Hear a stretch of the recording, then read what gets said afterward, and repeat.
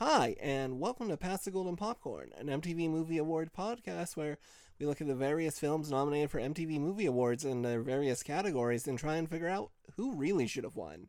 I'm Kenny Sage, a foremost movie expert. And I'm Ben Gregg, a foremost kissing expert. Good, you remembered.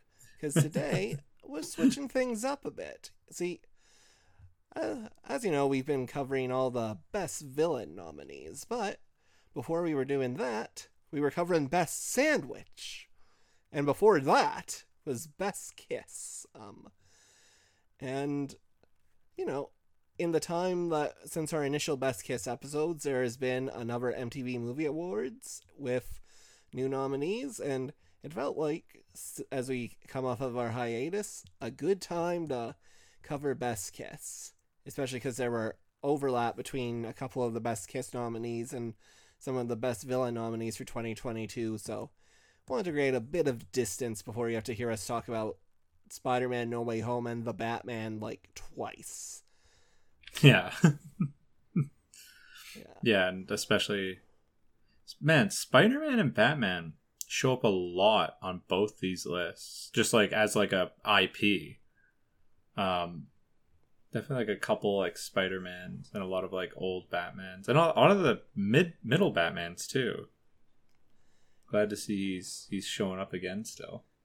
Yeah, they are very popular franchises, and even before the MTV Movie Awards, it kind of like pivoted to being very like populist and blockbuster in what they kind of choose to nominate. You were still getting like Batman Returns and stuff because, you know, it's MTV, it's kind of their thing. But I think one of the interesting things, at least for me, is as much as I look at a lot of like the Best Kiss and Best Villain nominees for this year and go, yeah, no, that makes sense. It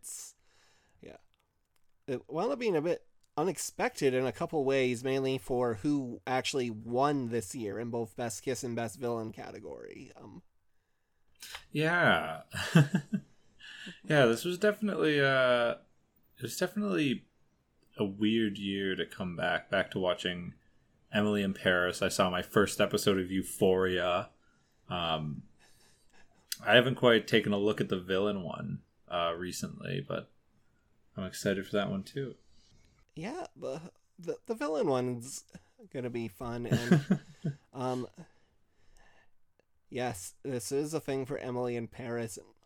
I'll say this: I liked my second episode of Emily in Paris better than the first episode of Emily in Paris we've had to watch for this podcast. Yeah, I feel similarly. Yeah. Maybe it helps that it wasn't the end of a season. Maybe it helped that it was the second season and the characters seemed a bit more acclimated to the job. But yeah. So the 2022 MTV Movie and TV Awards were held on June 5th. It was the 30th edition of them, so this was the big kind of 30th anniversary. Yeah. They were hosted by Vanessa Hudgens. Well, technically Vanessa Hudgens and Tashia Adams, because the first half of the ceremony is, of course, the MTV Movie and TV Awards we all know and love. And then in recent years, or last year, they turned it into a two-night affair where the second night was the MTV Movie and TV Awards Unscripted for reality television. And this year, they were going to do that again, and then they're like, no, wait, let's just have it all in one night. Because, I mean, it's not like MTV airs much content anymore anyway, so they can give an extra long time to show the reality TV ones, but yeah, it was kind of a year trying to think what happened. Jack Black won Comedic Genius Award. Jennifer Lopez won the MTV Generation Award. Is there a reason that there's like 15,000 nominations for Best Musical Moment? I am not sure. I know it's going to I know it's gonna make it very hard when eventually, especially because like in thinking about what next with this podcast, I'm like, yeah, I think it'd be good to do like best musical moment, best song as a joint season, and then this happened, and I'm like, oh, that is so many. To be fair, at least I've seen a good chunk of these, a little bit at least. And some of these, like, you can just judge. Literally, the Peacemaker one is just the theme song. Yeah, and the other one's just Dynamite by BTS, and I don't imagine it's... Oh, it's okay. It's performed by one of the actors in Emily in Paris, I assume. Yeah, okay. It's by her her friend. Some of them are literally just here's like songs, like in the Encanto thing, and then some are more scene based, like the ultimate winner for Heartstopper. Actually, the Presence of Arts, I think musical moment they did a bit later because I forget if we talked about this when it came around, but I was actually pretty surprised that Heartstopper was not more kind of present in Best Kiss, or even one of the reasons, and we'll talk about it, but Best Kiss, which I was expecting to be more TV dominated like it had been the previous year. And one of the reasons I don't believe it is because there is a new category called Here for the Hookup, which seems to be exclusively TV shows, and seems to be where they put the ones where they're like, okay, well, all kind of the hot TV show moments, we can just give them their own category. But Heartstopper, which is a very popular show among MTV's like current demographic, I assume, though it came out in April, so it was kind of right at the edge of it, but it is kind of funny that like that is the only way Best Musical Moment is the only thing where it kind of gets sort of a mention. Yeah, well, more than a mention, it won. Yeah. No, I was scrolling through it, and it's just I wonder what the reason behind it is. Why there's just so many, like, they couldn't, with no other category, could they have this? I guess because it's like I don't know, maybe it's a song. I don't know why. Yeah. Very, very odd. We'll get there eventually, though. Yeah, I mean, looking at it, most frightened performance, they gave it to Jenna Ortega from Scream 5 or Scream, so... Oh, look at that. Yeah, we would have been able to talk about that eventually. Ooh. Sadie Sink got nominated for Fear Street Part 2, 1978, one of my favorite movies of last year. That's I still need to watch Fear Street. It's on my list. Yeah, it's... Yeah. I am a massive Fear Street stan. Just movies where I watched the first one, I'm like, this is really good, and then I wound up watching the second one. I'm like, yeah, this is still really good, but I watched it a second time. I'm like, no, wait, is this almost a masterpiece?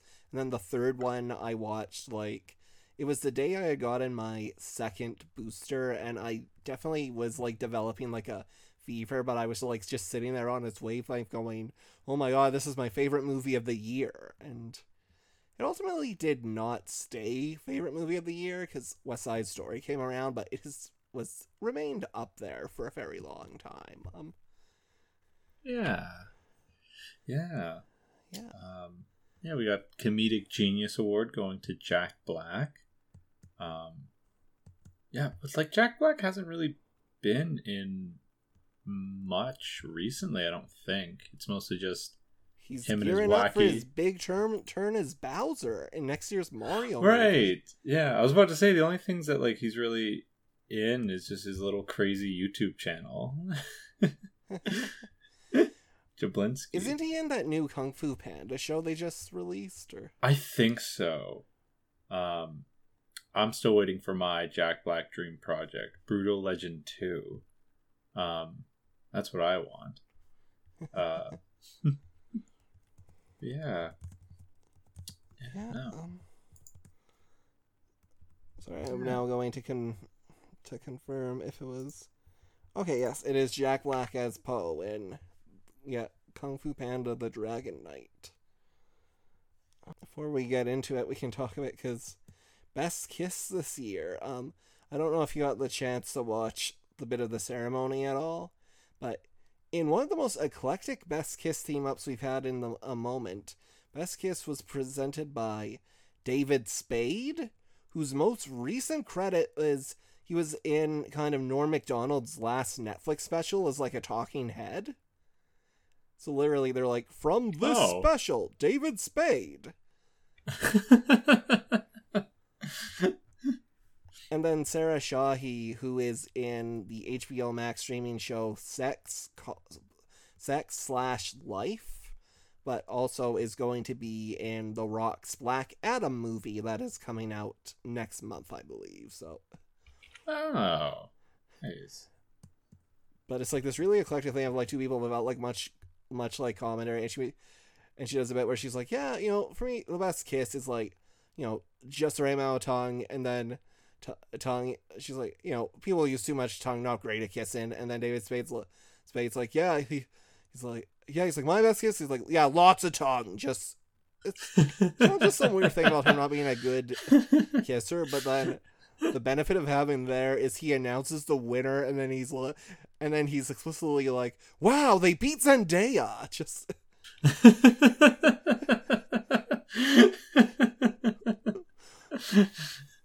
Oh, did the snake get to come up on stage too, or was it just Poopsie?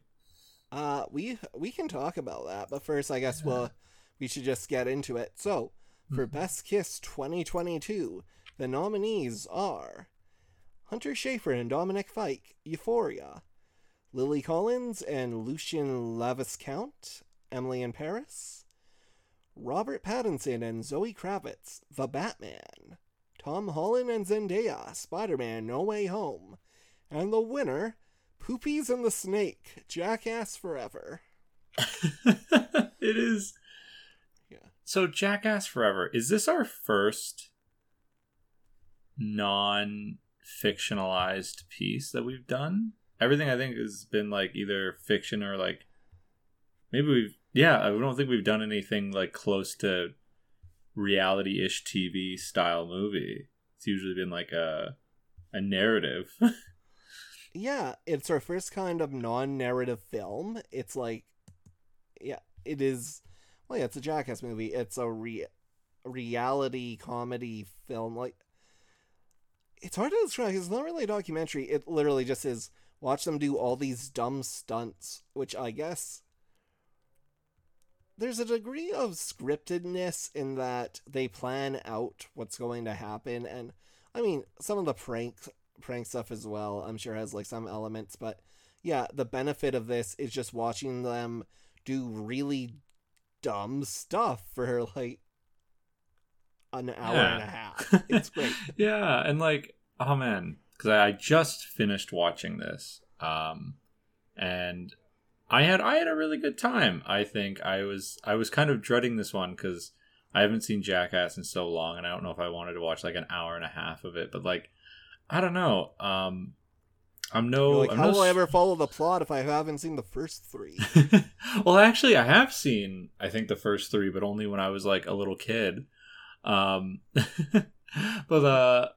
no, I remember because like I am no stranger to horrific cringy videos on the internet of people getting hurt, and like I think what Jackass figured out is that there's something really fun about them when you have like a group of people on the outside just sort of laughing, and then you kind of start laughing with them. I feel like if you took that out, I feel like you miss out on a lot, I feel like it's a necessary element to keep this like continuing to be fun, is just the sort of like I don't know, like the friends palling around element of it. Yeah, it is kind of that thing where like and this was my sort of first exposure to the franchise, but I know a lot of friends of mine, like they made plans that were like, yeah, I have to see this in theater on like the biggest screen, and for a lot of them, like, yeah, I mean, when this came out in like February, like theater going was still like people were slowly kind of getting back into it, but it's still kind of a thing where just with pandemic and everything, where I think a lot of people were kind of hesitant, but this was the film where sort of it's like you want to see your friends again, and that film I think kind of has this vibe whenever you've been like watching the movies for a while, where you're like, oh yeah, I want to spend time with these people, even though it's probably going to like result in like just consequences and pain. Like it's Yeah. Yeah, no, and it's like I don't know. It's been a while since I've seen the other ones, and like I don't know if these ones are necessarily amping it up anymore, but like I don't know. It's even and like the funniest ones like weren't even like the big over the top ones. Like I think my favorite one out of all of them was the one where they just put them into a room and then turned out all the lights. That one was just really funny to me. And like I don't know, there's so many like little moments in this movie that are so funny. Like when there's I can't remember his name, but he's the one guy with like sort of the one like tuft of hair on his head and like the goatee. And like when they're like, oh yeah, we're gonna get like a lightweight boxer to like hit you in the groin, and then the fact that he just immediately clocks that it's not a lightweight boxer. It's just so funny. It's almost written. It's very very very very fun. yeah, that one. I believe that was Erin or says or danger Erin. It says being subjected to painful tests with an athletic cop. In which case, yeah, having a heavyweight boxer just punch it as hard as he can. Yeah. Yeah. So you asked if they brought the snake out for like for the presentation, and the answer is no. What happens kind of and I guess we can talk about like the specific segment where the kiss kind of comes into play soon, but like what sort of happens is Poopies is up there, and he's obviously very surprised to be there. Like I said this before when it won. This is the funniest, like, whether or not if we agree if this was the best kiss this year, this was the funniest possible outcome for, like, who could have won best kiss this year. Like, oh yeah, hands down. Like, what a complete upset. If you were to tell me the other 4 nominations and ask me to guess, like, the 5th, this would have been not even the last one. It would have never even showed up on my radar as being, like, a possibility. Yeah. This is depending on your views of Beauty and the Beast, our like second or third interspecies kiss. Yeah, it's the first one to win. The first one to win. Like we have Free Willy and Beauty and the Beast, and however you felt about Species too. But definitely our first, as contentious as all those are. I think other than unless you consider Species to be one as well, our first winner. Yeah, it's definitely, I'll say, as far as like species go, it is certainly the second one where the kiss is between like a human being and then like an actual animal. Or yeah. Actually, did we ever find out if it was a real whale or if it was just like a animatronic? I'm not too sure. What this was also. The extent to which it's a kiss is kind of debatable, but it's, yeah. I guess we can talk about like basically the kiss, so to speak, comes in a section where it's a segment called the Quiet Game, where where it is some of the like newer cast members, because this is in addition to like the original like surviving Jackass people, they have several new cast members, including Poopies, who definitely gets put through the ringer in his first test, but they are all essentially have to complete tasks, and the tasks like are very serious things, and they can't talk. So one of them, Rachel, who's kind of like, but I think at some point they're like, oh yeah, we should add like a girl to the Jackass like team. So she has to lick like an electric current, or it's I think it's either like a battery or a taser that's just tied to like a pole. Yeah, and then I forget what the third one is, but this one is like second.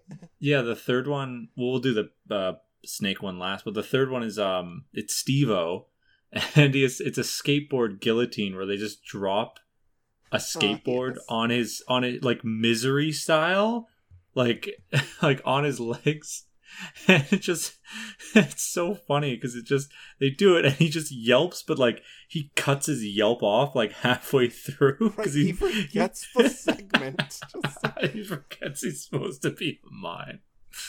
Oh, yeah, and it's like, because it's also like arguably one of the more innocuous things they have to do for it as well. Like it comes right after the snake one, where Poopies is impressively silent for the thing in which his task is to kiss a rattlesnake. And it's a thing where he goes in and the snake is... They have, like, animal handlers on set, and I'm sure, like, he's not in actual danger, but it's definitely a thing where the snake is actively trying to bite him. Like... Oh, yeah, they don't have to do much, like, goading of the snake. Like, the snake is, like, going for him and, like, lands a couple of fangs into his lips. Yeah, like, the kissing question in the montage isn't that when they have the instant replay, because you don't necessarily see what happens like as it's playing, but then they go back and go, sure enough, like in the second one, the snake full on springs up and has gotten like its fangs above like kind of the lip area, and it's just in full on like attack mode, and it is very funny. But then for the actual like ceremony, it's him saying that, oh, he's broken up with the snake. He's gone Hollywood now. He's a big shot.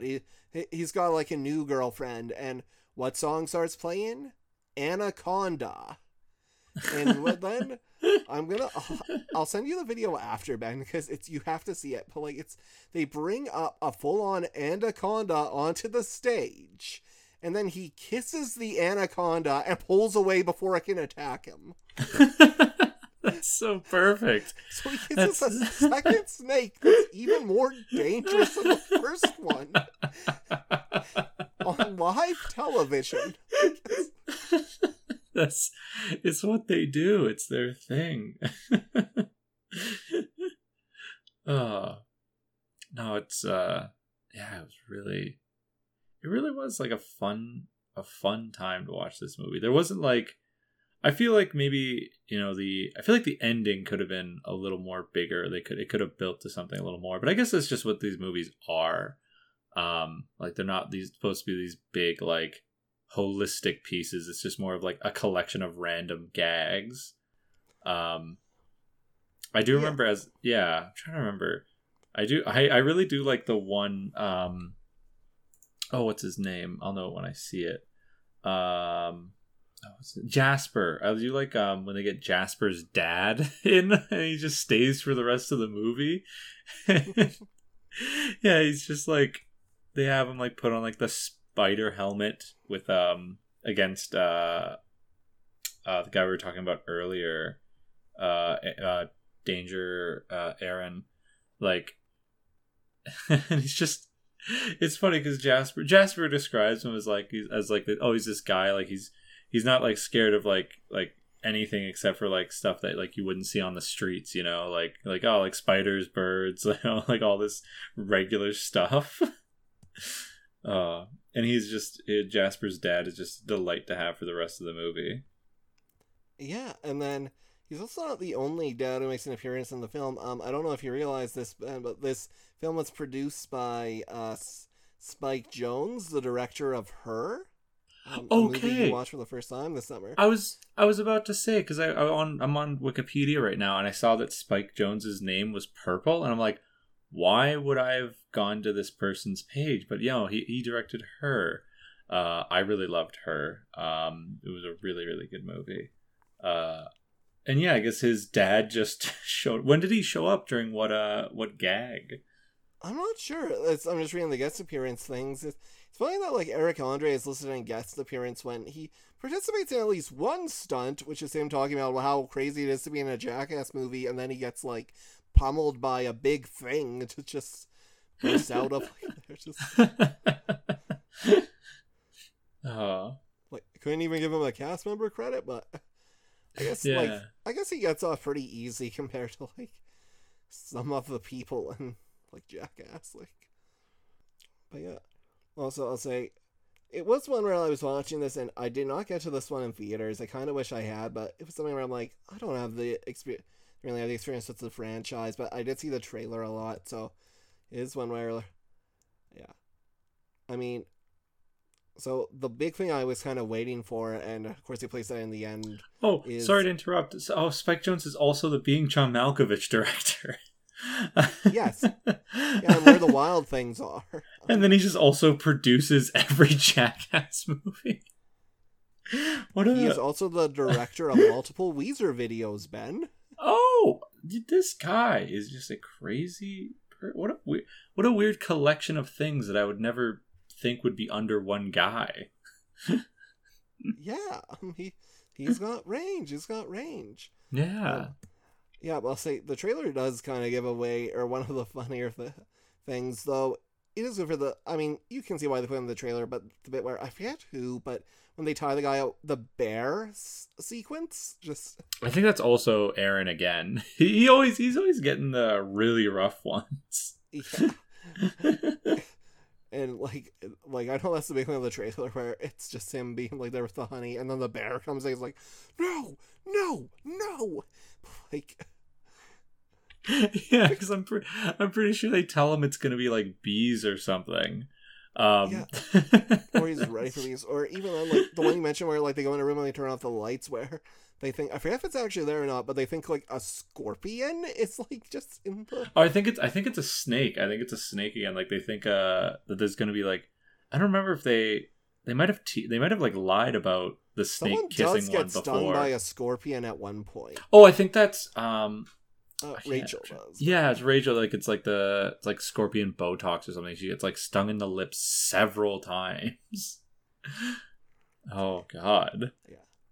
God, I have a friend who he recently was on like his honeymoon in Mexico, and I guess there was like a thing where they went to like a temple, and he was, I guess, a little just flippant about some of like the rituals and traditions. Though, like he kind of went through it, but then he later became convinced that he was cursed for his actions, because back in the room he was staying in the bathroom, and like a scorpion just entered the room in like attack mode, and he just had to, I guess, fend off this scorpion, because like in his moment later on he's like, oh, this would not have been like a fatal attack, but in his head in the moment he's like, oh, this is a life and death thing. And I had that story in my head as I was like watching this movie a bit. As he's just shouting to his wife, he's like, there's a freaking scorpion in here. Just oh man. Yeah, no, this is kind of a fun little romp movie. With a very definitely one of our definitely up there. I guess it's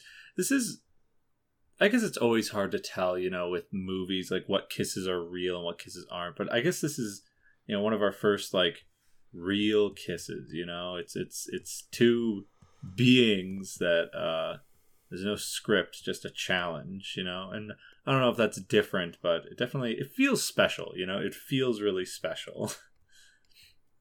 Yeah, and you kind of got to give it credit for that. Just yeah, and you know what? If it winning meant that there got to be a second snake kiss with an anaconda on stage, I think I don't know if by the end of this I'll agree with their pick, but I respect it nonetheless. Yeah. So with that, I think we should be able to move on to Euphoria. So this is a show I had talked about it a bit in recommendation of the week before, I think when the trailer for the second season was coming out or something, but Euphoria, of course, is a very popular teen show about a group of kids who get into not your typical teenage shenanigans. The way I always describe it to people when they're like, is this show really accurate to like the experience of being a teenager? And I'm like, it's not accurate to like the realities of it, but I would argue it is a pretty good depiction of what it's like to be young, in just the mindset of everything is exhausting and overwhelming all the damn time. Like, yeah. So you had never watched Euphoria before, never. But when you watched this episode, which is around the halfway point of the second season, and it's just packed with incident. Yeah, I loved this episode. I feel like it has definitely topped my charts in TV shows that I've had to watch 1 or 2 episodes of for this podcast. In that this, like, if you were to have given me this and then told me it was just like a weird little cut up anthology, I felt like I got enough information to like complete a story in my head with all of this episode, and it was like intriguing. It was like I was head over heels with this. I think there's like 3-ish, 4-ish stories going on in this episode. Like there's of course like the titular like story kind of based around Zendaya, Hunter Schafer, and Dominic Fike. Like they're sort of like weird, like sort of love triangle, drug use, what have you moments. And then also I can't remember his name, but he's the one guy with like the headband, or like he's like clearly got something, he's clearly got like a head bandage. And then there's also like the party, and then the funniest exchange in any show I've ever seen with like that's literally the freaking definition of gaslighting. I had actually seen that scene before because my friend Ian just sent me like a cut up version on TikTok, and it still hit. It was still super funny, and I really liked it. Yeah, it's funny because like I knew in my head, or before I had like fully like rewatched this, like because this obviously aired in like the winter, and I knew when it was like episode 4 when I realized it was like this episode where I'm like, oh yeah, this is a crazy one, but I couldn't remember why, and I had seen like part of it, and then I had to turn it off, and then I was like hanging out with you and Ian recently, and then just kind of going, and you were just saying some stuff. I'm like, oh wait, is this? And then I was just asking like that one mainly for like the ending scene. I'm like, okay, yeah, now I remember why this is a crazy one, and yeah, to kind of just I guess situate it in the season. So yeah, kind of the big sort of arc of the season is Zendaya's character Rue. In the first season, she is in recovery from kind of her issues with addiction, and she has all this trauma from like the death of her father and being born on 9/11, and just that's not a joke. Like literally, it's one of the first things that happens in like the first episode is the thing when she's like, "Yeah, I was born on 9/11."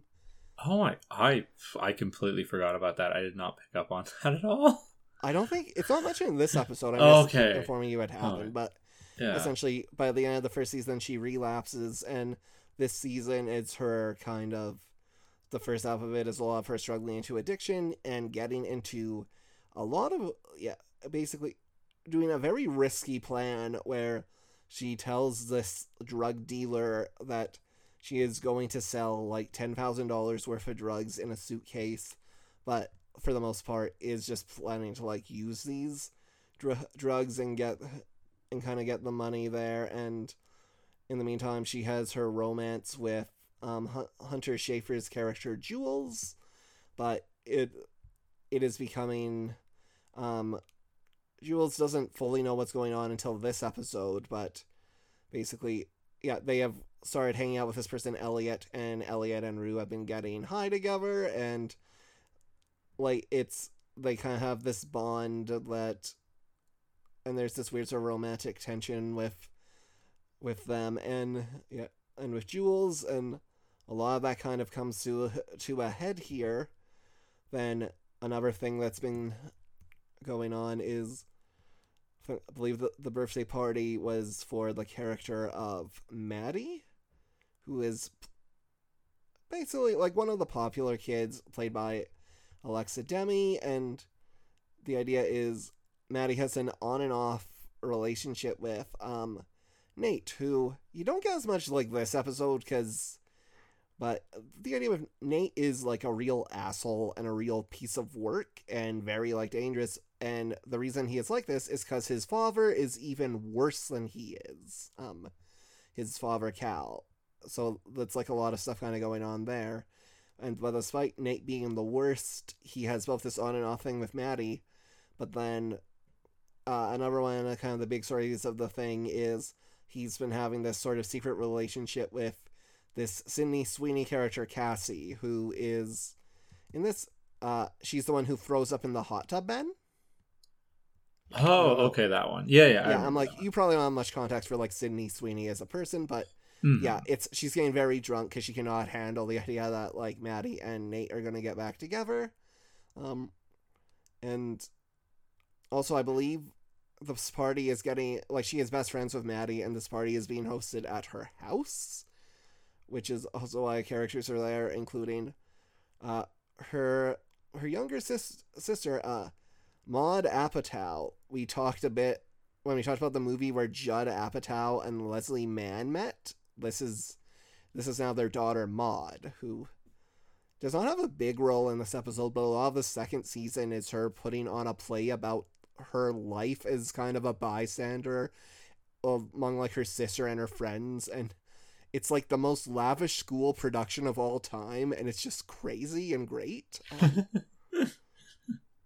Yeah, and then there's like other characters going on, but yeah, this kind of is the season where a lot of that's coming to a head.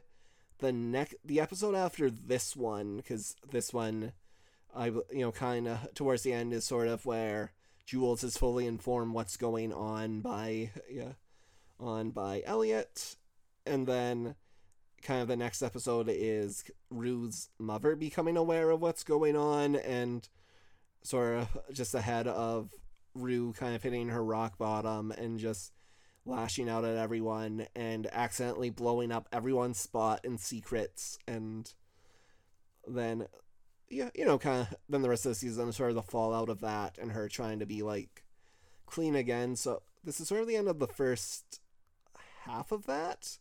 Also sort of the end of this Zendaya like Hunter Schafer relationship, and yeah, it is kind of fun. I'll say it is funny that the case here does not involve Zendaya, because the episode does begin with a very like lengthy sequence showing how like much Zendaya loves Hunter Schafer's character, despite being like so high out of her mind that she has to like kind of fake an orgasm there. But it begins with her like recreating a series of just romantic scenes from movies we have covered from like past Best Kisses, among others. Yeah, it was kind of nice that this is what it feels like they're paying homage to us, except they're just paying homage to cinema. It felt really cool because I feel like a lot of those would have gone over my head before we started this. Yeah, Titanic, Brokeback Mountain. Yeah. Oh man. Yeah, no, this was just a very fun experience. Weirdly enough, that like the kiss part of it though was not like the centerpiece of this like whole episode that I watched. I feel like my favorite parts were just like the Eric Dane, star of one of the stars of Valentine's Day movie we've covered.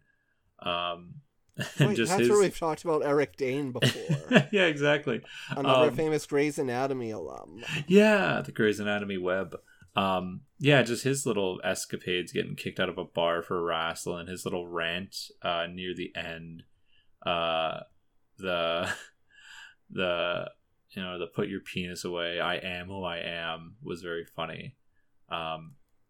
Just like I don't know, I just thoroughly enjoyed this little episode. It definitely didn't feel like the middle episode of like a 2-season thing. I think maybe that just speaks to the insaneness of this episode, or the quality of the show, that like I was able to pluck this one out, and I felt very satisfied by the end. I felt like it was just entertaining, even contextless. Yeah, I was curious. I'm like, man, how is Ben going to process this one? Because so much happens, and it is going to stuff like, yeah, obviously a big part of the ending of this episode is Nate's like Cal like literally like getting really drunk and literally pissing on the floor, telling his family how terrible they are, and then like leaving, which is kind of paying off the previous episode, which I believe, as Ian and I kind of told you, begins with essentially this 15-minute short film explaining Cal's backstory, where it was kind of, it was in high school, where he kind of was in love with his best friend a bit, and just as he was maybe getting ready to act on those feelings or do something, then he sort of gets Nate's mother pregnant, and that kind of becomes his life, and then he sort of takes all his frustrations on that on his family. And also, this doesn't like really come up as much, but a big thing in the first season is that like he had been like carrying out basically an affair, or had like slept with Jules, and this had somehow been on like tape. And a big kind of part of Nate's thing this season is he knows there's this tape of his dad doing something like terrible out there, and it's kind of been being used for blackmail, and then ultimately he uses it to kind of get his dad arrested at the end of the season. But let's show like how this episode is, where like I don't think that tape even comes up. It's just kind of there if you've been watching the season, and then otherwise you're just watching this guy have like a contextless breakdown. Yeah. Oh man. Yeah. What did you think of the kiss itself? Yeah, the kiss was like, I remember it being kind of like a weird one, because the character of Elliot is someone who he comes in this season, and then he's fine, but I think just he's not as interesting as some of the other characters, and Hunter Schafer is kind of underserved this season, and to the point where this is kind of like her bigger moment, that she has a sort of relationship and this like kiss with him, and it's a good kiss, but it's like the Jules character I enjoy a lot. Like the Elliot character is like so when they're kissing, it's not as exciting as it is, though. Yeah, though I'll say this is kind of a momentous there, because Hunter Schafer, I believe, is empty. Well, she's not sort of the first trans person to get Best Kiss, but obviously Elliot Page did not kind of come out till sort of years after his 2 Best Kiss nominees. So this is good for that kind of like where you're like, oh, here's progress here, even if I think the kiss itself was kind of middling. Like, yeah, no. Definitely my notes. This made this kiss better is that instead of Dominic Fike, maybe a giant anaconda or like a rattlesnake. But maybe next time, Euphoria. Maybe next time. Yeah. Yeah. That's my thoughts in Euphoria. Definitely, it's a big backlog, but definitely getting added to the list. A little off topic. I did finish Rehearsal though. That was I think I still have like the last 2 minutes, but I think I know where it's going. I think it's just more just like cool shots, unless it's a giant twist right at the end. It also might have just been credits. I had to leave, but I was just watching it in my bed. But it was real good. That was like, what an insane show.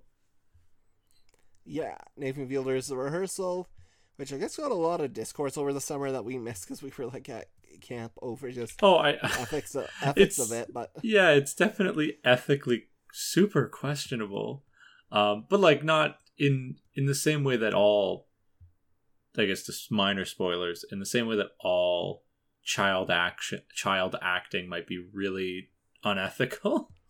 It's more shining a light than it is being a specifically horrific example. Definitely. Yeah. But with that, now we have to talk about Emily in Paris again. I know this was one where I'm like, maybe for season 2 I'll watch more of Emily in Paris season 2, and then I just didn't. Yeah, it's probably a good show if you sit down and give it a chance, but like it really is just like pretty mediocre, and I think it's kind of telling that like every single recurring character I remember from the first 2 I watched episode 1 and then episode 10 of season 1, and like all of like the side characters are like exactly the same. Like I feel like I've not missed a single beat. I feel like there's been like, and like certain shows don't have that, and I'm always the person complaining about how shows should be like 22 minutes, and I guess this show would probably be the perfect one for me if I wanted that, because the episodes are short and sweet and like they just sort of start and end and not much happens.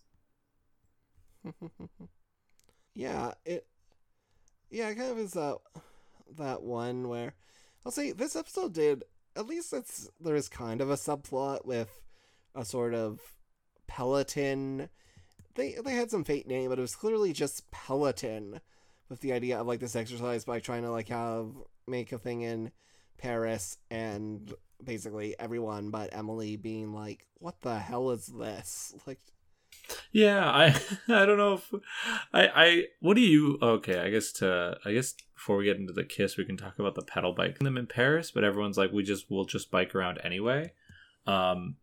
Like, yeah, the idea that Paris has like a big bicycle scene, and then yeah, they're like, why would we need like a stationary bike? Just yeah, and then there's also there's like a weird scene at the end where like the main boss person, who is like kind of, I guess, the closest thing to like a antagonist this show has, like is using it in like her apartment penthouse thing, and I'm like, what does this mean? Does it mean is it just like a little joke? Because it had like the tone of like setting up this big, like it had the tone of like a needle drop, you know? But I think it might just be like, is it just supposed to be like a funny joke? Like, oh, haha, she like was so against it, but she actually really likes the idea of biking alone in her house or something. It was...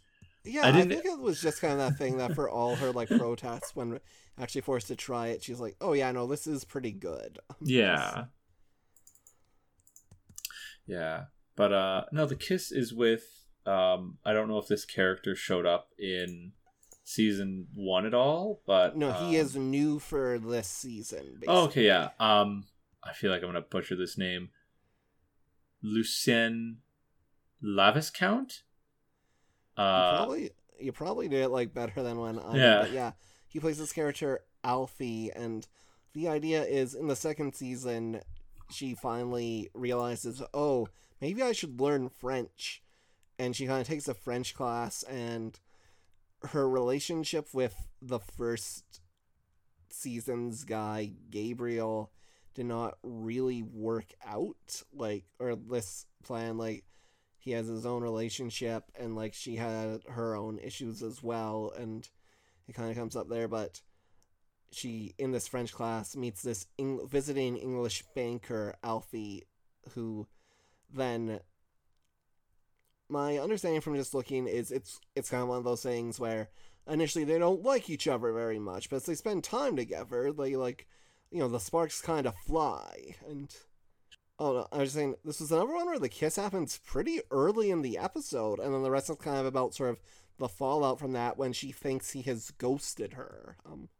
Yeah, the kiss is like early on, and it's like, it's really cute. I thought the stuff they had near the beginning of the episode was just like really adorable, and like I feel like this is a perfectly fine show, and like my only gripe though with like this one in particular is that like it feels like nothing really happened at all. Like if I guess, like I said earlier, like I guess as much as I dislike the fact that we're getting hour and 20-minute episodes with TV shows now, at least like a lot happens, and like that was just kind of my thing. By the end of this episode, I felt like there was like the conflict was that that she had his phone the whole time instead of it being ghosting him, and like there are like little things set up, but I feel like I got like monkey paw wished, where like I wished for a show that had shorter episodes, but now I need to watch twice as many to get the same amount of content.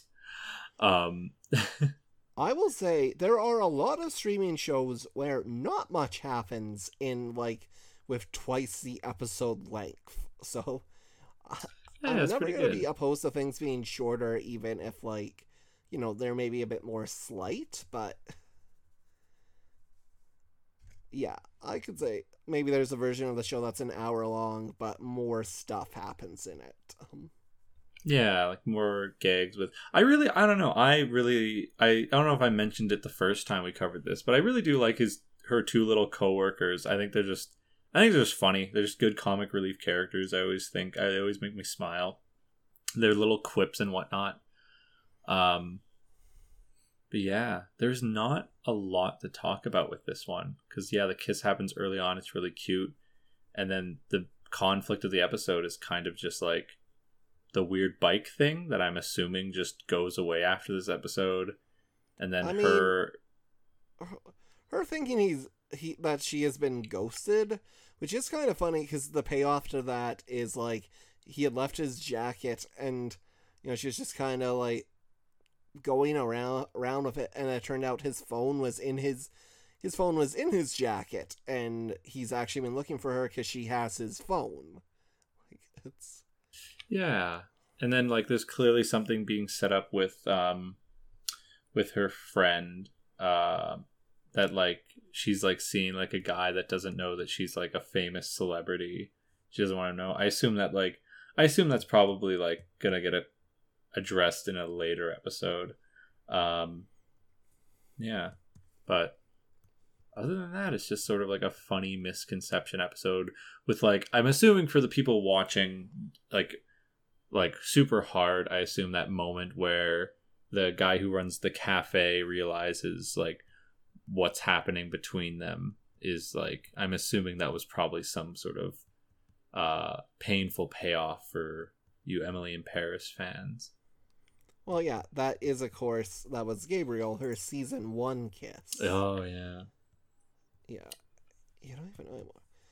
But, yeah, I'll say this definitely was an episode where I'm like, maybe I will watch Emily in Paris one day and go, yeah, this was enjoyable, and then I'll, like, say it there. But at the same time, if my only exposure to this is the show keeps getting nominated for Best Kiss somehow, then I'm fine with that. Yeah. Yeah. It is kind of funny that this show got a second Best Kiss nomination over, like, say, something like Never Have I Ever, or actually, now I'm like, wait, when was the second season of Bridgerton? Though that was less Kiss focus, but I feel than the first, but oh yeah, Bridgerton season 2 was in the nomination window. So it is kind of interesting that kind of those shows are there. Or Outer Banks, which based from like our friend Mags is still like fairly popular and has done multiple seasons. It's interesting that, and was last year's winner, that neither of those kind of get nominated while like Emily in Paris just keeps getting to do stuff. Like I'm just looking now to confirm. Yeah, wow, Bridgerton just fully shut out of MTV this year. Yeah, so we don't got anything else to say about Emily in Paris, right? Oh, there, I'm here. Okay, sorry. My computer was just, everything was crashing and freezing. I don't have, I can still hear you though. I don't really have much else to say about Emily and Perry. Cute kiss. Emilaris in Paris. Emilaris in Paris, if I had to make, one note is that, maybe replace Lily with like some sort of anaconda or rattlesnake, but maybe next time, Emily. Maybe next time. Yeah, and all right. So next we got The Batman. And yeah, if there's one thing I could say, it's have a lot of the Rat Man. Something's in the way. Something's in the way. Yeah. Yeah. Yeah, I did not rewatch this from the last time I saw it a couple of months ago, like pre-summer. Or I guess I probably saw it when it like came out. Right. Because it is a long movie. Like super duper long. But I did rewatch The Kiss, and like I was surprised because I definitely I definitely didn't remember there was a kiss, because like it's like it's weird. Despite what some Batman trailers will tell you, these usually aren't like love stories. They're usually Batman stories, and it's like, I wouldn't say that it's like out of nowhere, but it's definitely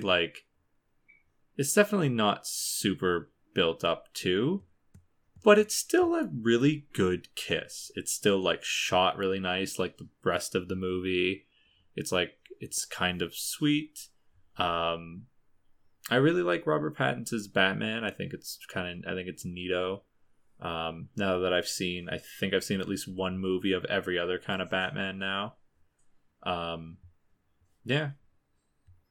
Long movie, good kiss. What were your thoughts? Yeah, I did rewatch this one and probably fell asleep a little bit because it's late, and as of late I am getting older and now do not always stay up till like 3 a.m. like I used to. Like my sleep schedule is shifting and I have to like adjust that a little bit, but yeah, I think this movie is really good. I remember seeing it in theaters.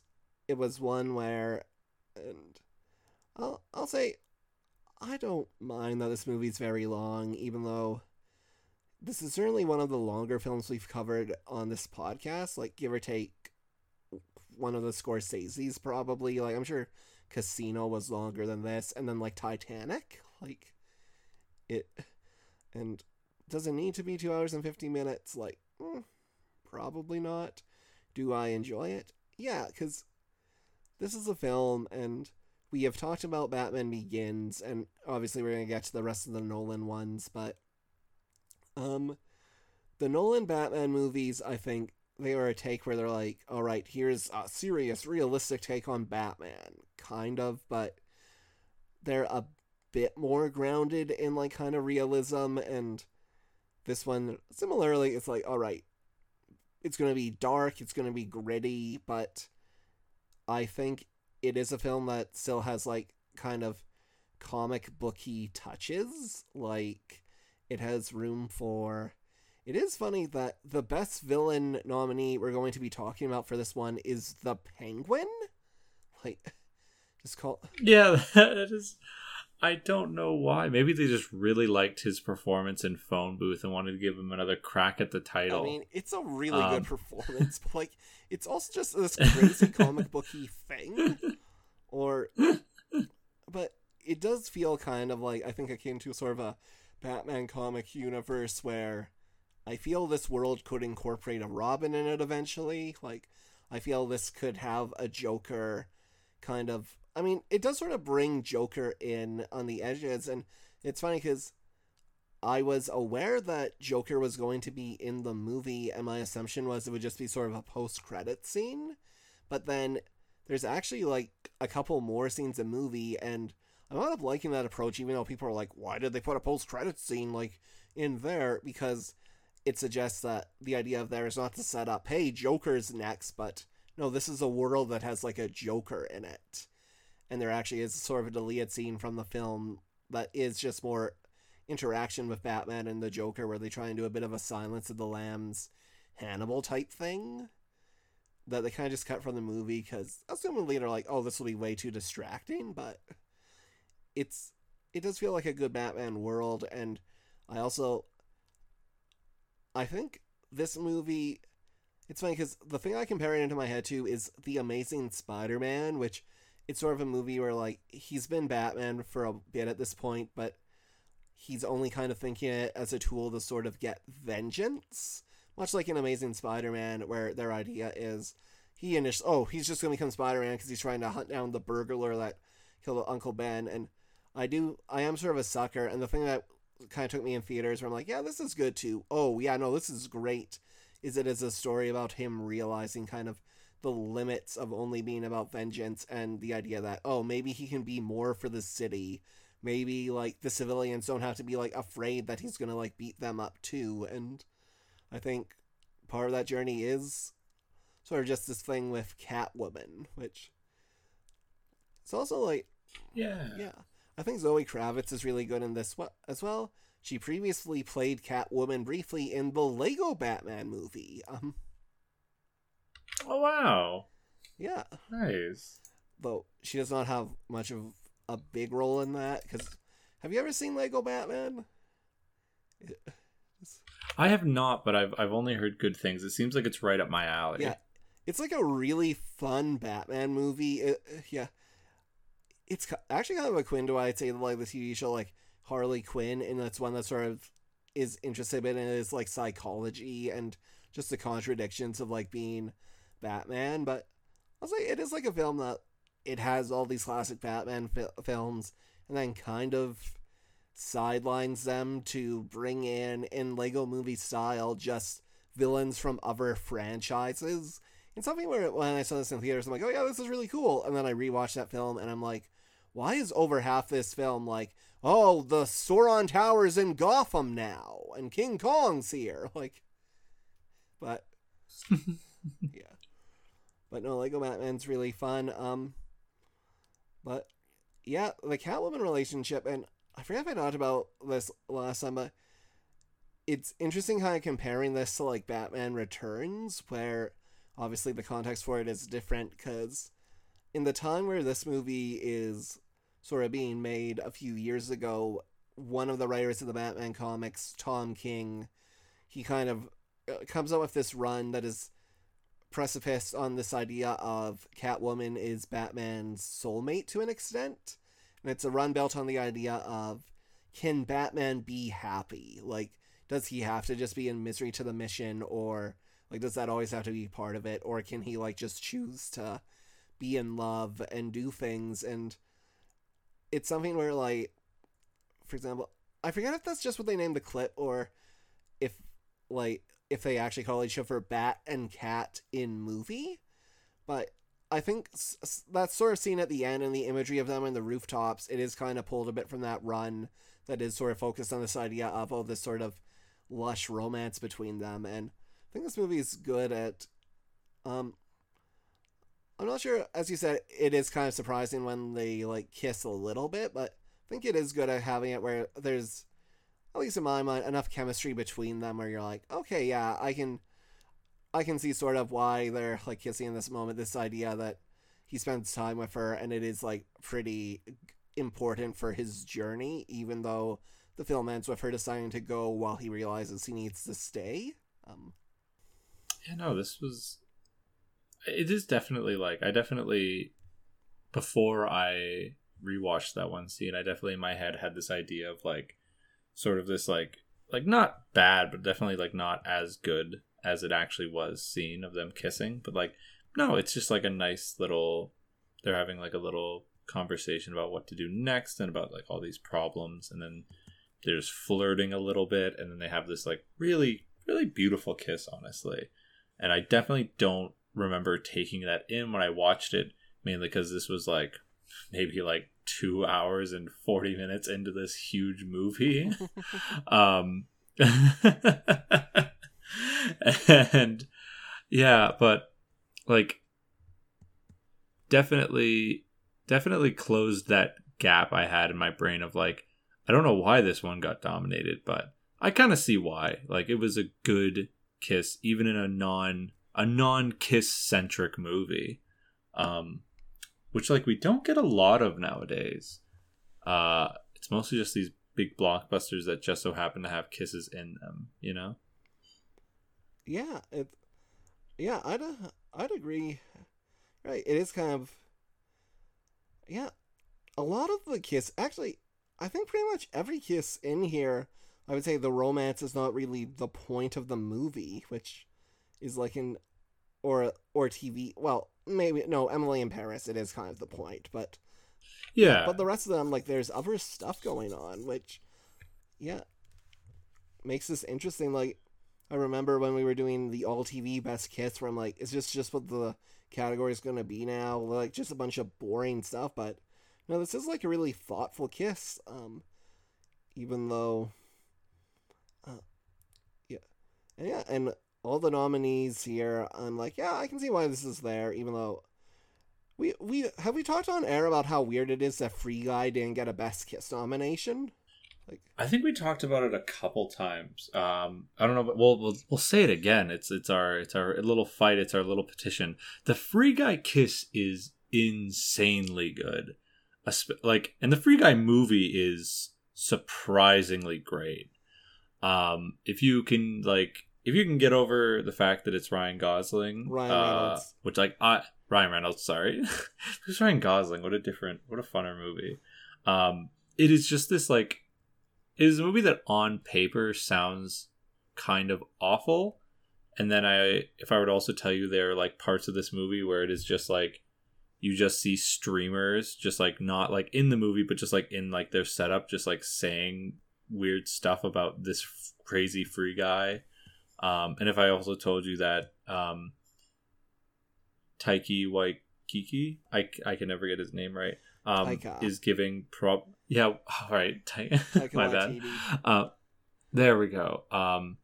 He's giving not his best performance. With all those caveats in place, this was such a fun movie with an incredibly good kiss.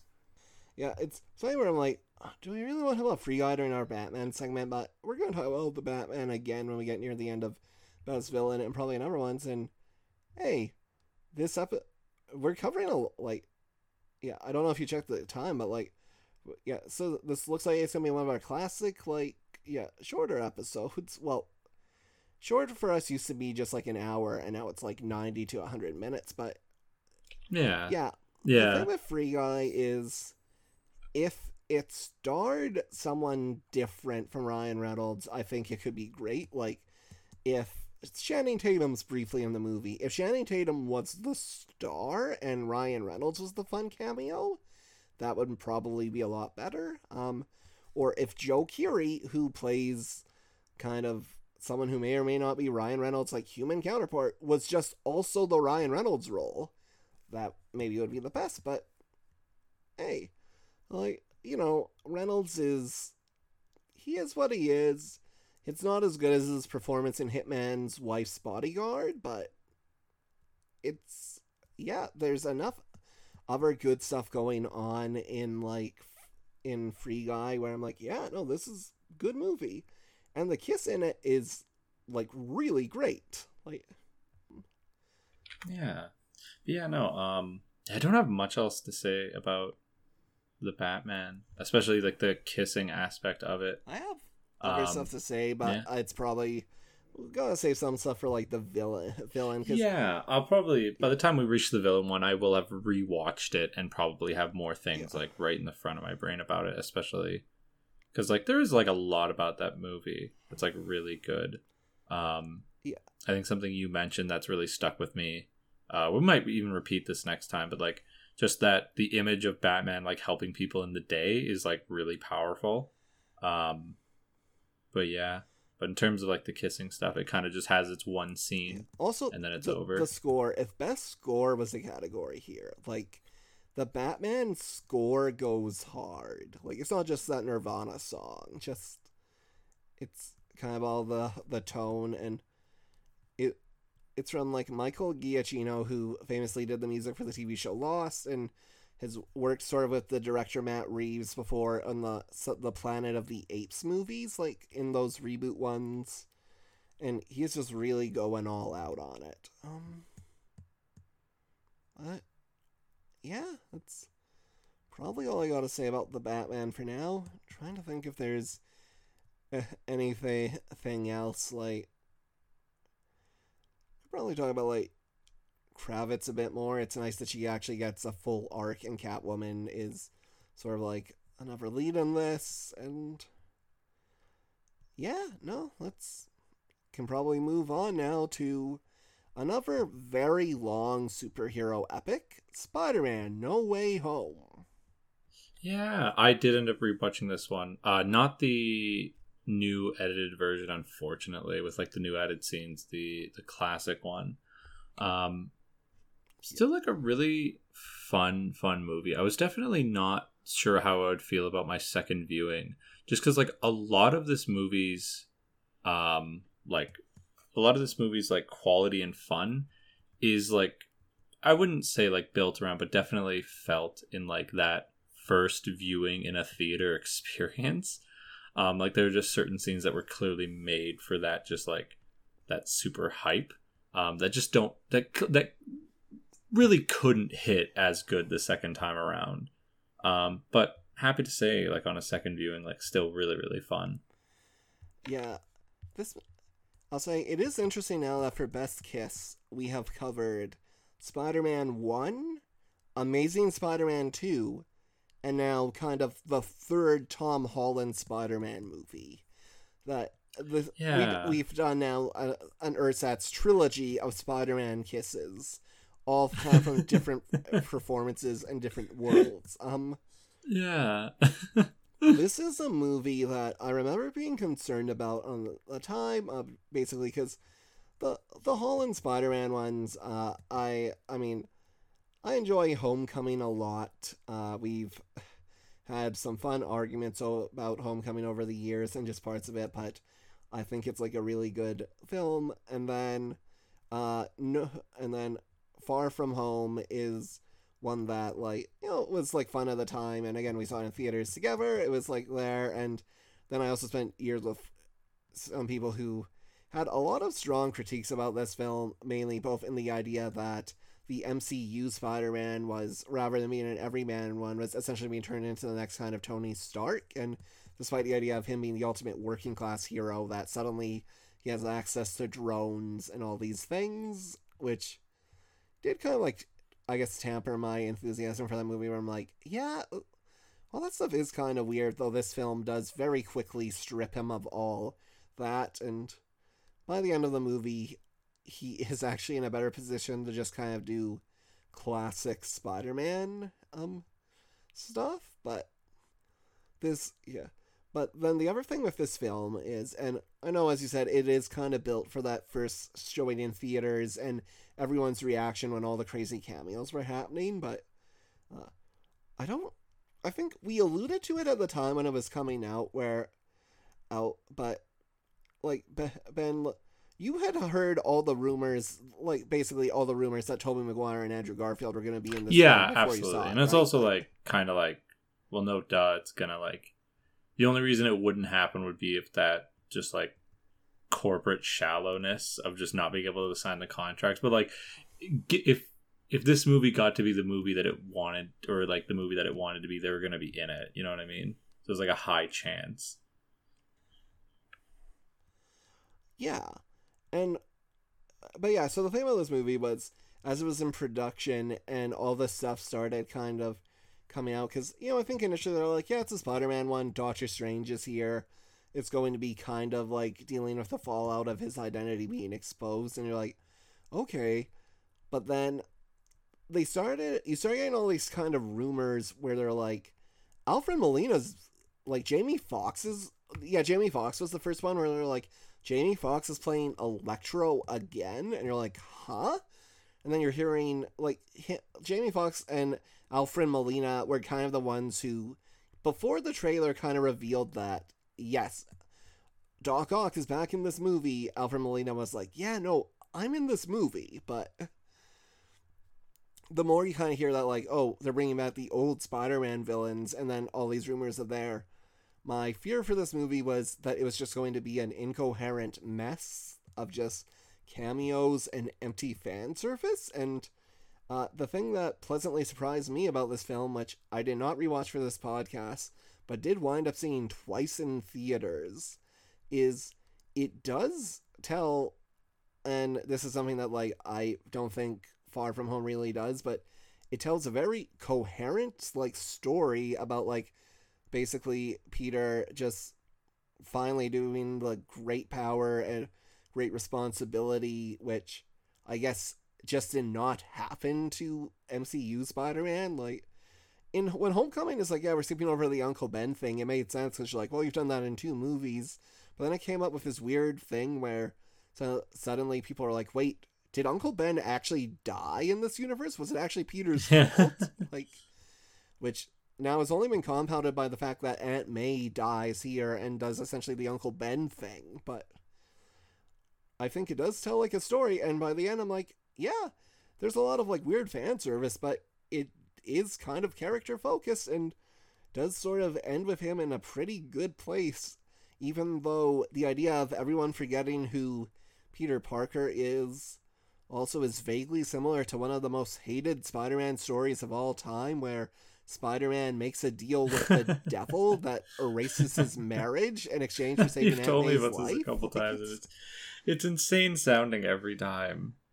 Yeah, no. Yeah. Yeah, I really like this movie. I'm probably gonna save a lot of what I want to say about it for the next time we talk about it, because like the thing I probably love the most about this movie are like the villains and like the returning ones and stuff like that. Those are probably like my favorite parts. But like this movie still is also just like, it's very funny. It's got a lot of good jokes. I really like Hannibal Buress's bit in this movie, that just like hating Spider-Man so much because he just believes Mysterio. And Yeah, you're a war Mysterio was criminal. right. Which is, yeah, it's really funny. You know, it's good characterization, because he also called Captain America a war criminal in Homecoming. Yeah, and just like, I don't know, and spoilers for this movie obviously, but like I think the ending and like the ending kiss is just this really nice giant emotional scene that is just so like, I feel like, you know, I don't think, it's been so long since I've seen it, but like I guess Zendaya's character is in Homecoming at least like a little bit, because she's like the Vulture's daughter. No, she isn't. You're thinking Wait, of Liz what? Allen. Yeah. So Homecoming, Crazy. the idea, Spider-Man's love interest in that is Liz Allen, who winds up being the Vulture's daughter, and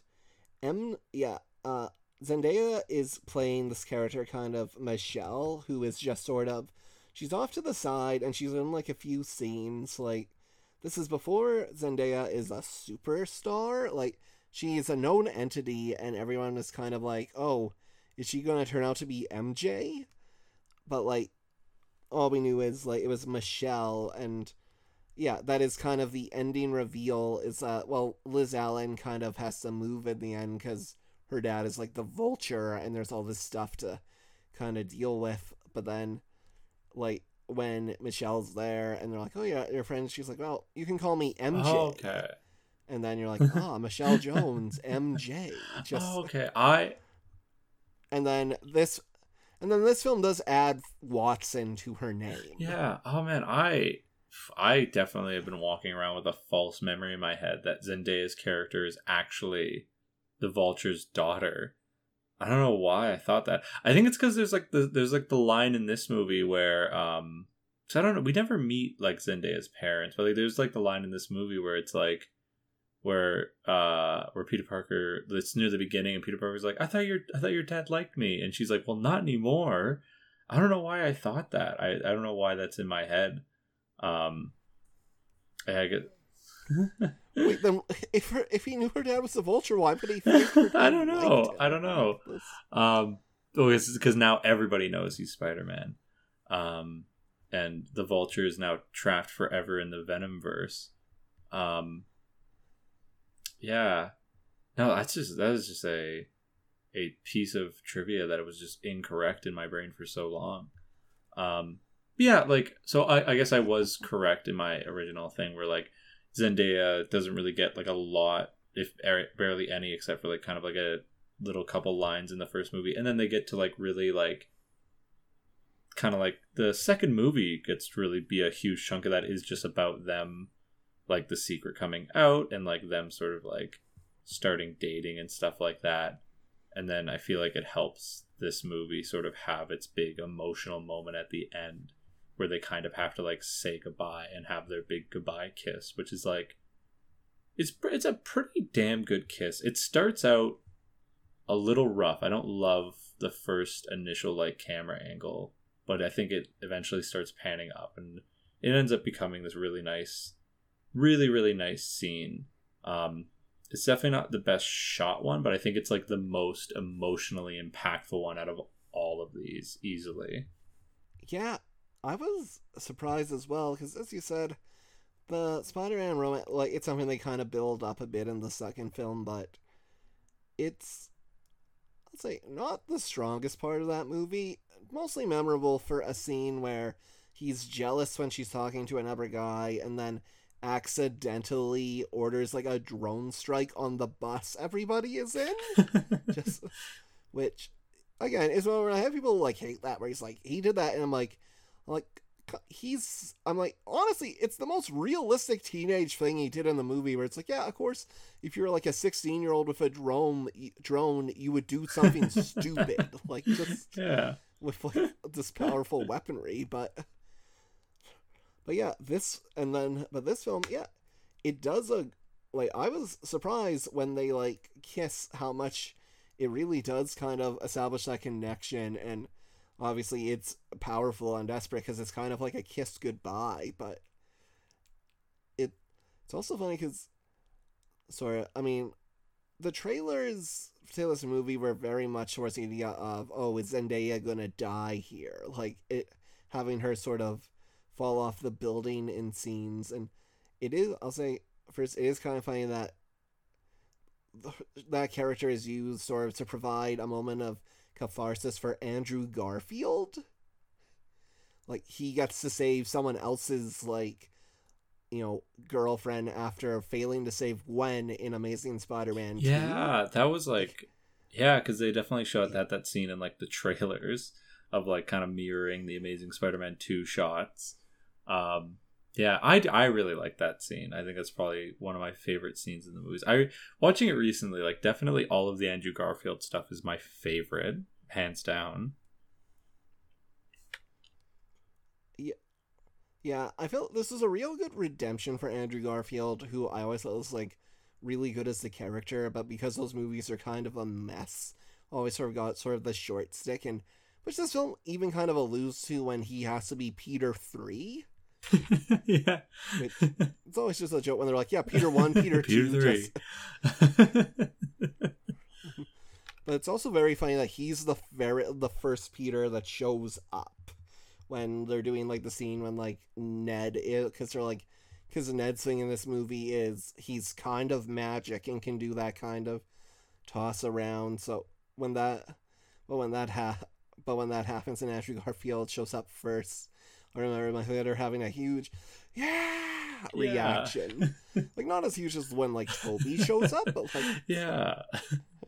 No, it's a really, really yeah, this movie, like, I feel like I have the same not critique, but the same compliment I serve this movie that I serve Endgame, in that they're these movies are are like, on paper, should be like a mess that doesn't work and like fumbles there's like so many opportunities to fumble and have it just turn into like kind of an unfun mess, but like both those movies just kind of like bring it all together and stick the landing so well. Yeah, it is a movie that it is more coherent than I'd expected. I think even then, the first time I watched it, I'm like, yeah, this is pretty good. And then the second time, I'm like, yeah, no, I like this. Like, yeah, it's fan servicey, but that's fine. It's like Spider-Man.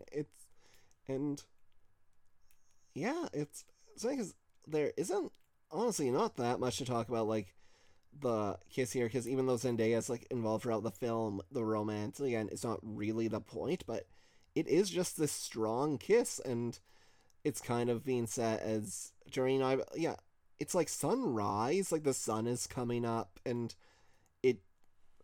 it's one of the more emotional, I'd say, romantic moments in any kind of Marvel movie that I've seen to this point, which is impressive for like one of the Tom Holland Spider-Man. Yeah, no, absolutely. Yeah. So do we got anything else to say about No, Spider-Man? I'll probably save a lot of what I want to say for our villain nomination. But yeah, no, it was a really, really good movie. Very, very long, like the Batman. I don't know, not quite as long though. I think the Batman's almost clocking in at 3. I think this one ends at a I soft think 2 hours 20. I remembered it being like longer as a thing. Like I feel like it goes at least 2.5, but yeah, because I think the extended version is like 240. Like it's that was partly why I ultimately chose not to see it. Also, because I had the opportunity to see Dragon Ball Superhero, so I took that Yeah. instead. But yeah. So how? Yeah. I guess. How did these movies slash TV shows shake out in your opinion? All right. So, um, at the bottom of this, I'm gonna have Emily in Paris at the bottom. Like, not nothing the show did. Just it's kind of just where it has to. It's just kind of where it shakes out in comparison to everything else. Then above that, I will say, ooh, trying to decide which Zendaya thing I want to put here. Hmm. I'll probably put Euphoria here, just because like Spider-Man, I think, is a bit more coherent in what it's doing, even though Euphoria takes a lot of sorry, crazy swings and has like insane montages and stuff. Or actually, now I'm just thinking about how fun all those like montages are. Maybe that does give it the edge. I'll say it's soft tied with Spider-Man No Way Home, a movie which again is a lot more coherent than I thought it would be, and I have some issues with it, which I'm sure we'll talk about like the next time it comes up, but honestly, yeah, it's good, and I think it definitely springboards the MCU Spider-Man to be in an interesting place by the end of it. Then for top two, Jackass in the number 2 spot, I would say. Just really fun movie, lot of good stunts, like lot of heart.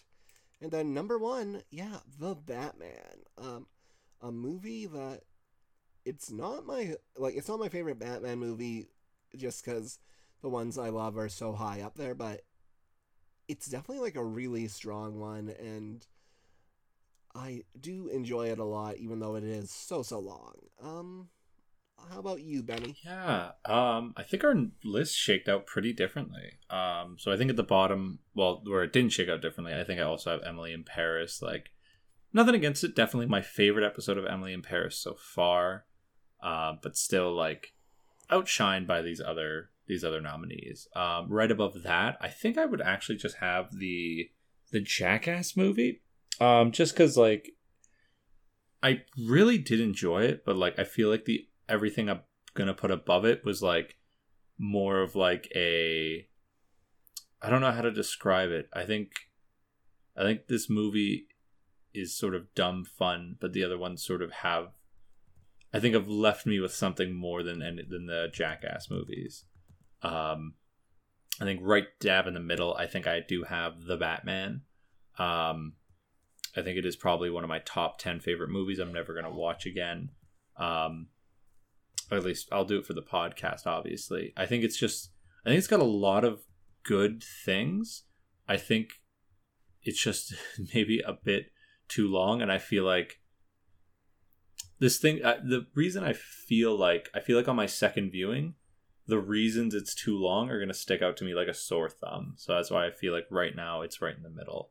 And then for my top 2, it's a weird one, but I think I do have to put Euphoria right above Spider-Man No Way Home. I don't know what it was, but this one episode plucked out of this, this series that has clearly gotten a lot of notoriety was just such a fun, euphoric experience that I really would not replace for anything. And I think it honestly has to take the top spot this week.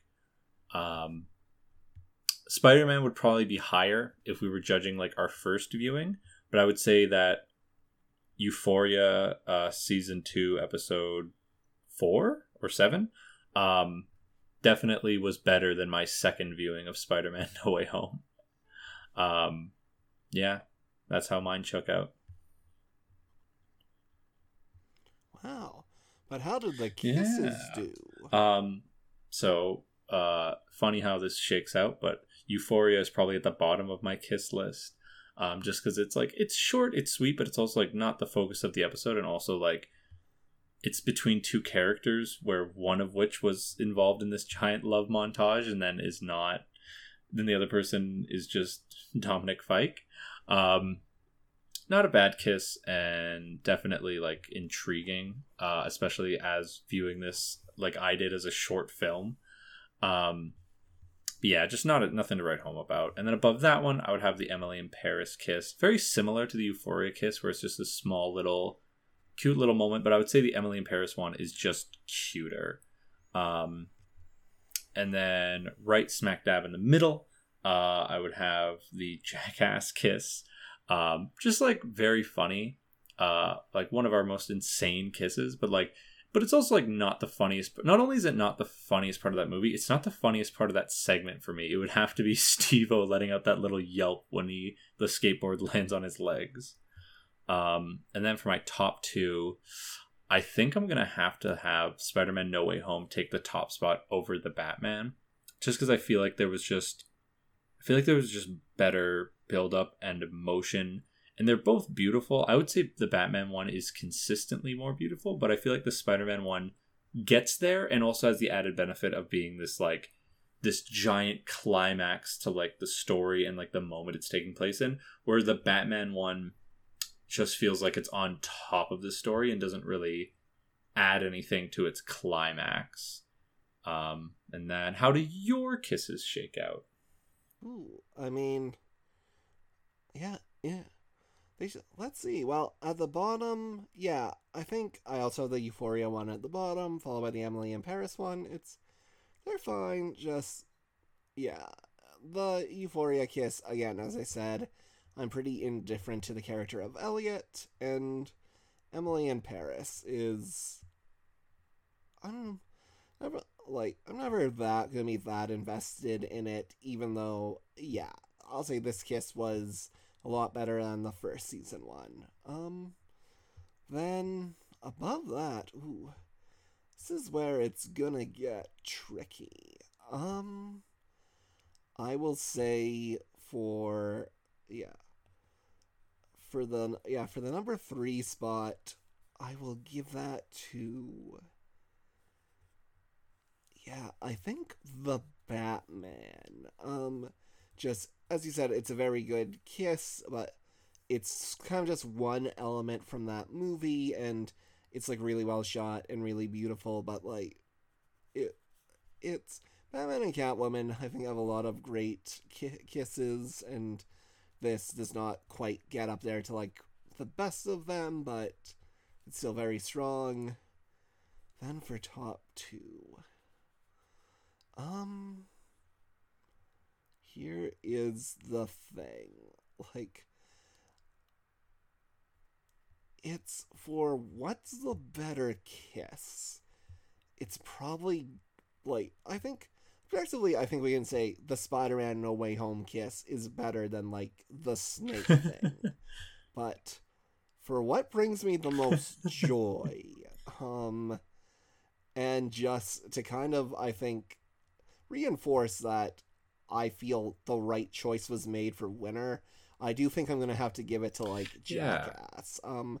Just officially, as much as I love that, like, Spider-Man 2 kiss, and it made me care about the Tom Holland Zendaya relationship more than I'd have expected, but yeah, just sometimes you gotta reward the snake. Exactly. Listen, you may have won my list, Spider-Man, but you did not win Kenny's. And if I had any notes, maybe instead of Tom Holland, get like an anaconda or like a rattlesnake or something. And maybe next time. This is gonna be our thing for every best kiss check-in now. I don't know how it could have. It seems to be the way.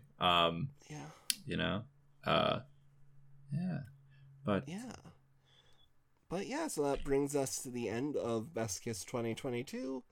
It's been a nice little check-in back to the world of kisses and romance.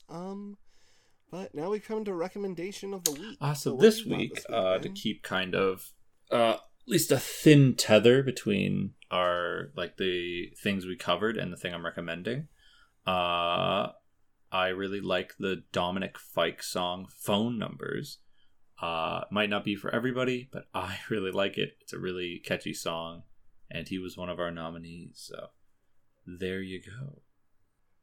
Yeah. Ooh, trying to. This week I am going to go with I think it might still be in theaters by the time it's there, just because it is kind of like a spooky film, and though this episode I'm sure will be dropping at some point in October, but honestly, if it's on demand, still watch it. Like, I'm gonna hope it. There's a chance it'll have gathered so much word of mouth buzz by this point that it's gonna seem cliche for me recommending this, but there is a film called Barbarian. It is a horror movie. It is directed by someone I was unfamiliar with, but he is part, I guess, of he is part of this comedic group, The Whitest Kids You Know.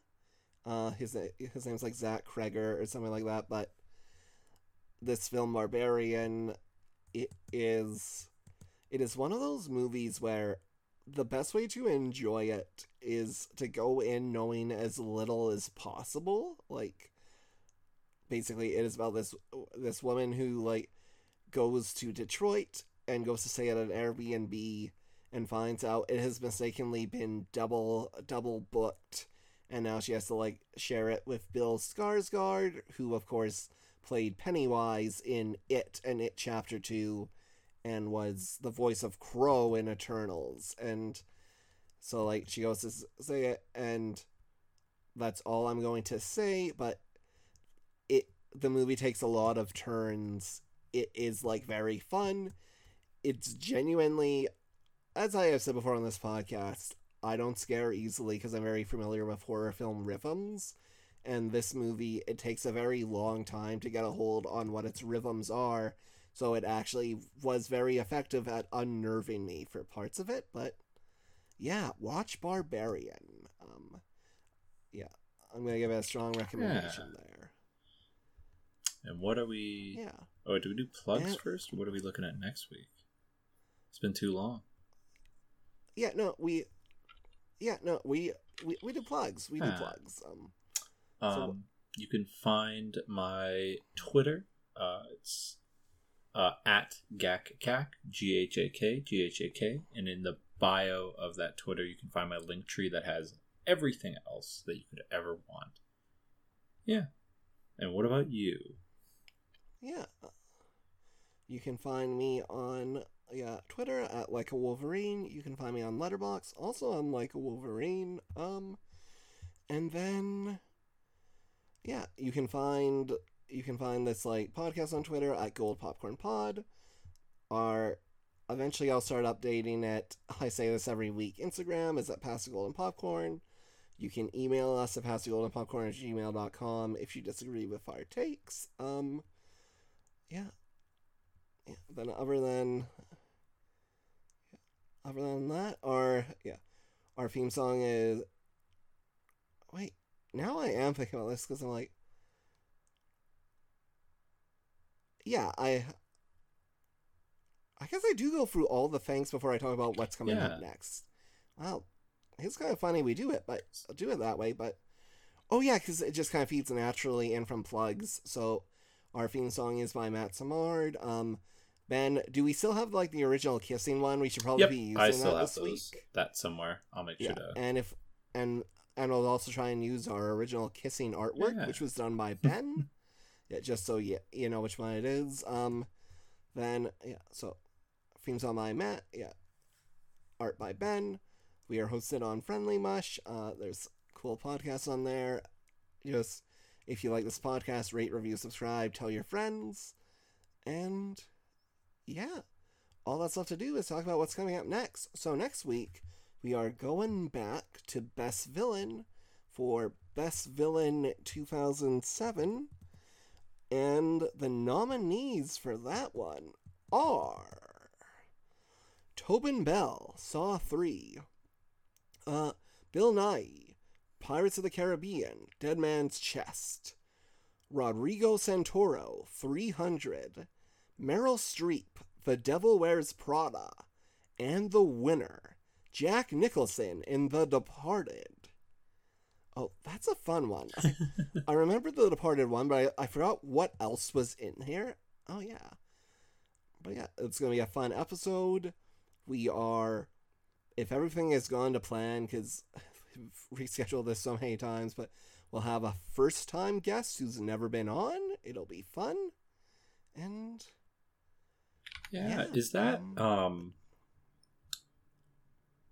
the second or third Pirates of the Caribbean movie?